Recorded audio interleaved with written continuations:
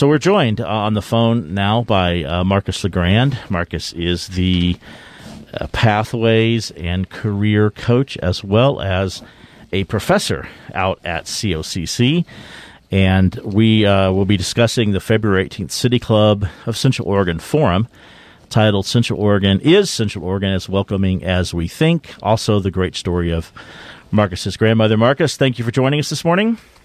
Let's talk about, so we've got this forum coming up next Thursday, the 18th. Just for our listeners, so they get all the info right up front here, can you just tell us basically what's the forum, when is it, just a quick nuts and bolts of the whole thing? Yes, City Club asking us, me, myself, and three other panelists to be able to come and talk about some of the history of Oregon when it comes to its racist past. It was great because there is if you go to their link, I believe there's a video that you can watch, and they basically talk about how from its inception until now, the racist history of Central Oregon and how they basically took the ceded land from the Native Americans here, as well as they talk about the great migration that came this way as well. Many African Americans were not welcome. He was talking about the Chinese internment camps that was going on here as well, and how they helped build Oregon. So it's just going to be a great opportunity to be able to discuss some of those things, but finally be able to talk about what can we do from this moment forward. We can look at our past, but we don't want to continue to have the same ideology to be able to change the things we have. I think ultimately what they're saying is, if you, like you said, you do repeat history. If you do repeat history, guess what's happened? You're going to have the same concerns, right? So we want to try to change that narrative. It's ultimately what we're trying to do. Okay. All right, so that sounds great, and I think that video you talked about, it has a great title: "Premeditated Uniformity: The Untold Racial History of Central Oregon," and you can find all that stuff at the City Club website, which is cityclubco.org, and it's next Thursday at noon, I believe, February 18th. So, yeah. Marcus, if you want to jump into the sort of the welcoming aspect. And I don't know if we want to, I guess the first question I thought is, what does it mean for a community to be welcoming? For me, is when you move to a location, you have some of the things that you had when you were maybe at a different location. See, I came from Michigan when I left there. And coming from Michigan, you had a little bit more cultural relevant stuff that was happening. And I think sometimes, and I've said this before, I think sometimes we took the diversity for granted because we weren't the catalyst of it.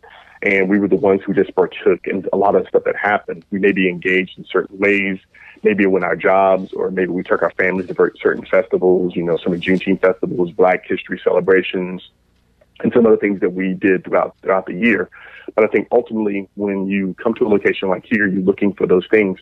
You're looking for Black and brown businesses so you can support them. You're looking for festivals to be able to go to. You're looking for ways your family can engage and still be able to be a part of the various things you were doing when you were in those other locations.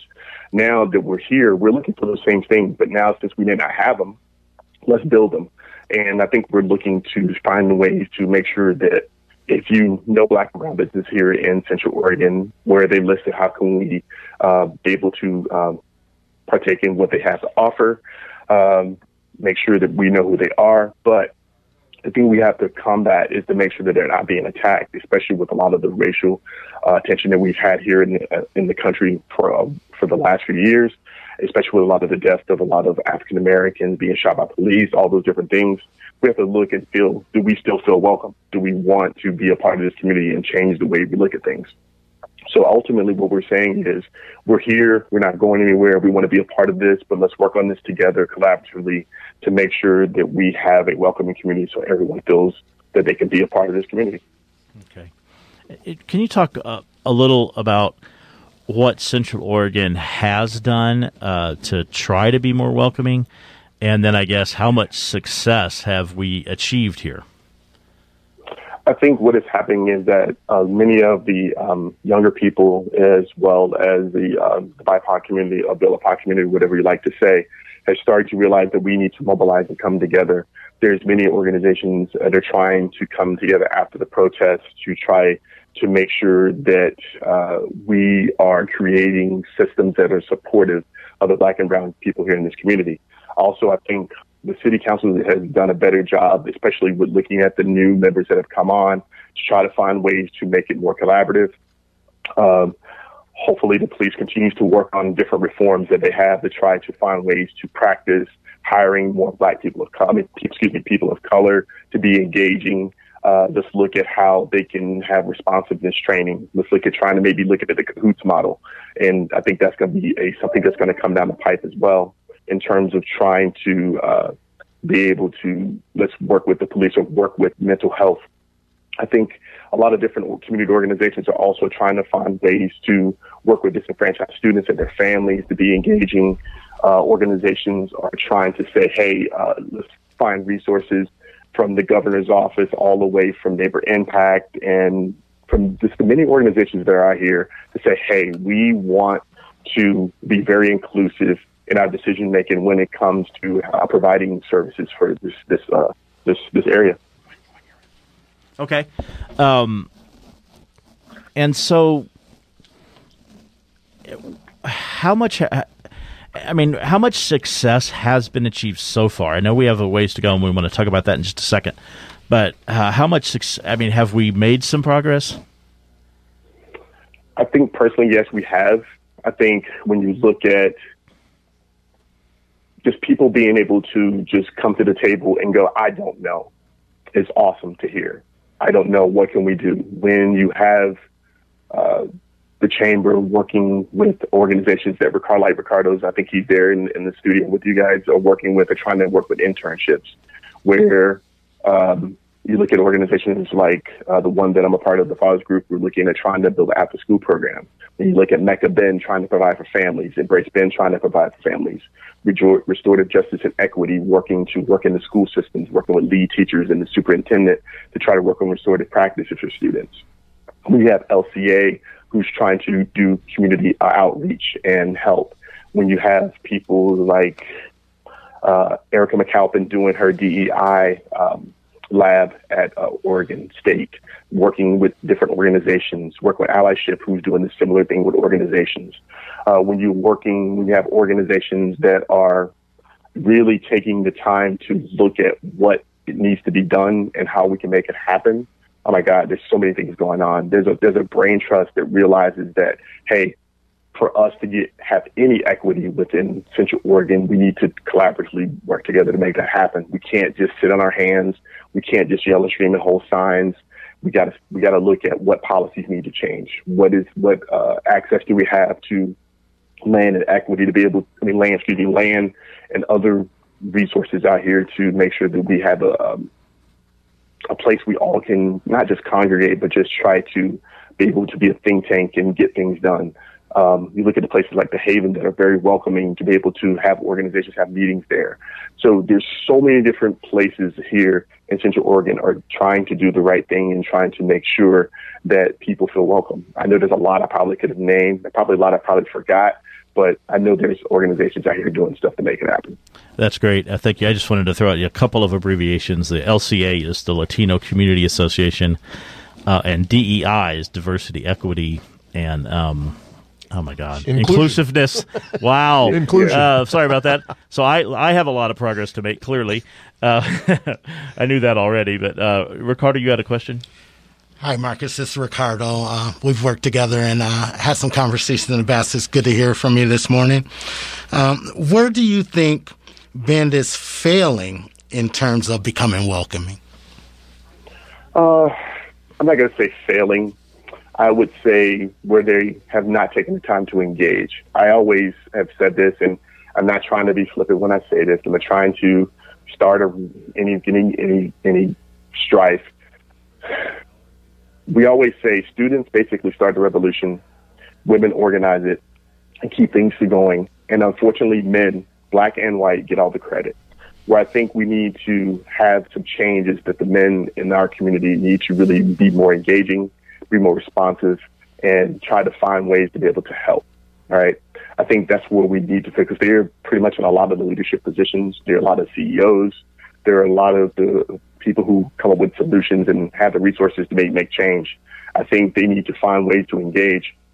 Yes, I know me being a part of the Fathers Group, I know that's what we're trying to do. We're trying to show, hey, we're men who are out here trying to do things to change that narrative so people can see us in a different perspective, because I don't want them to always think of us as a stereotype.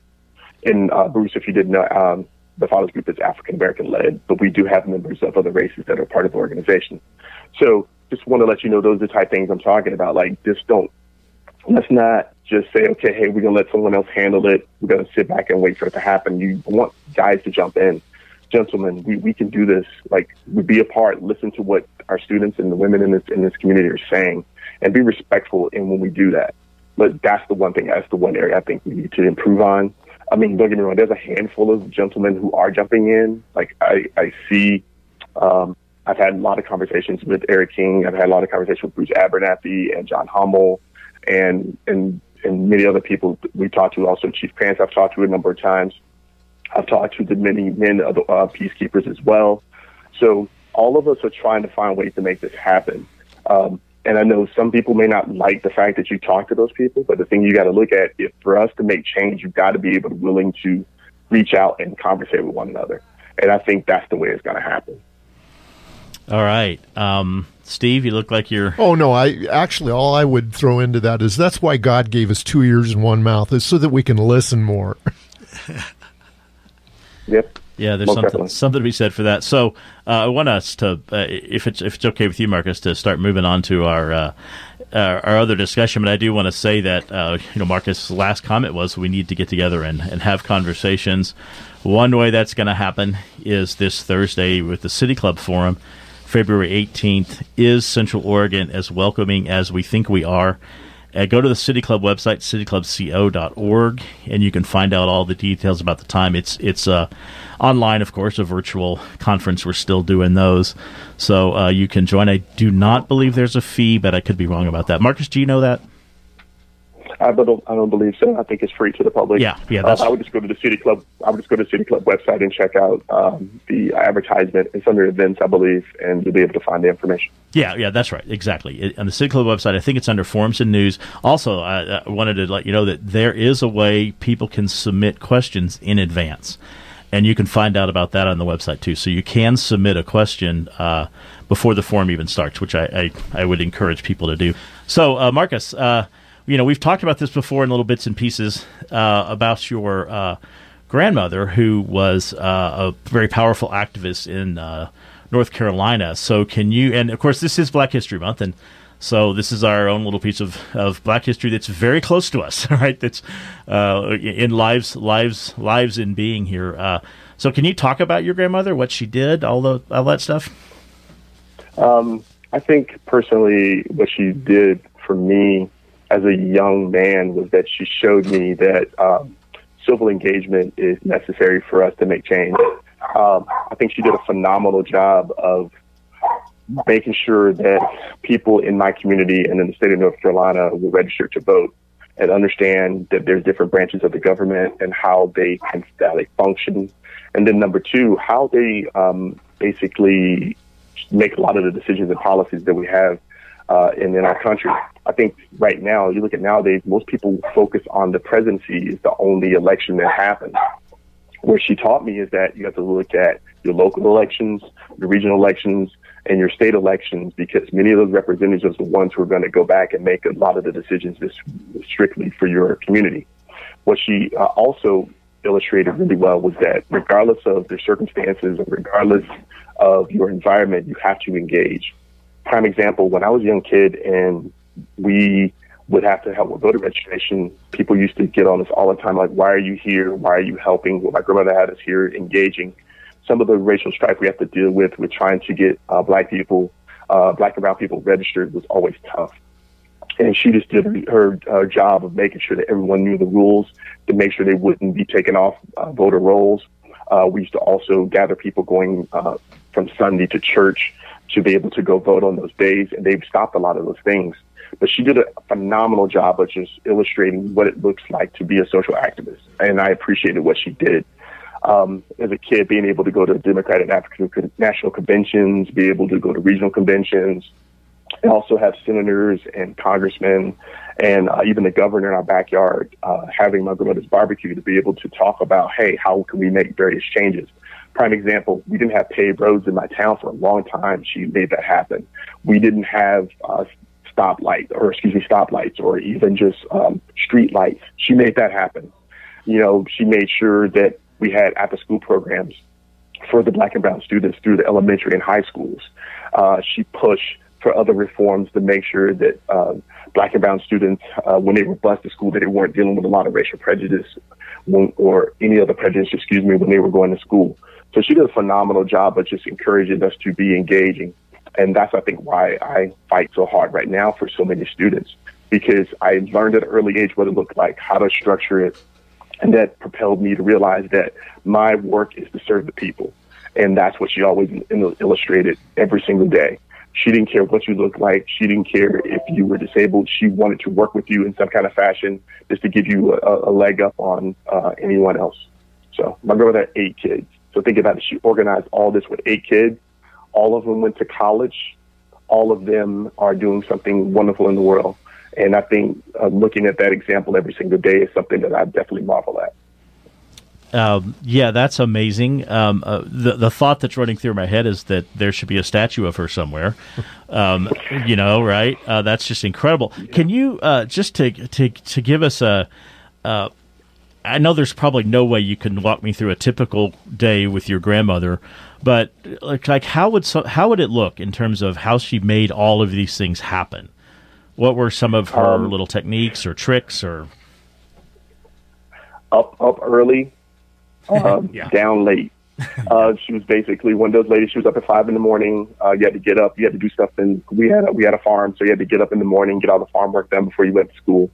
You had to come home from school. Now, remember, this is from a grandson's point of view. You had to come home from school because my mom was a single mom. So I would come home, had to do my homework.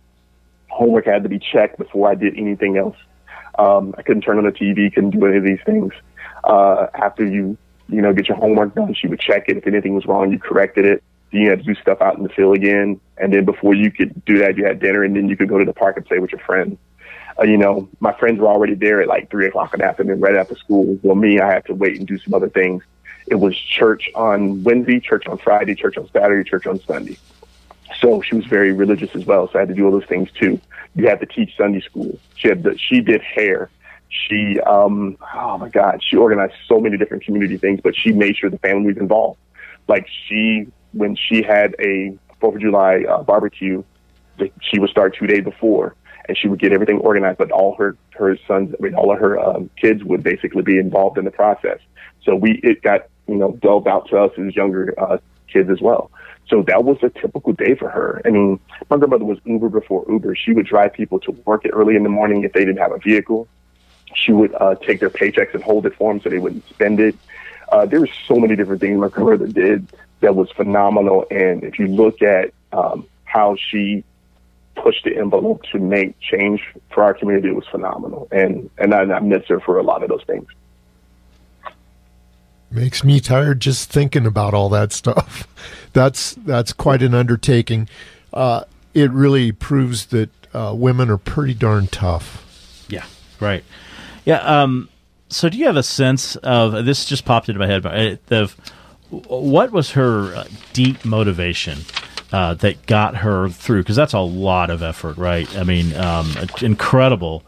What was the driving force?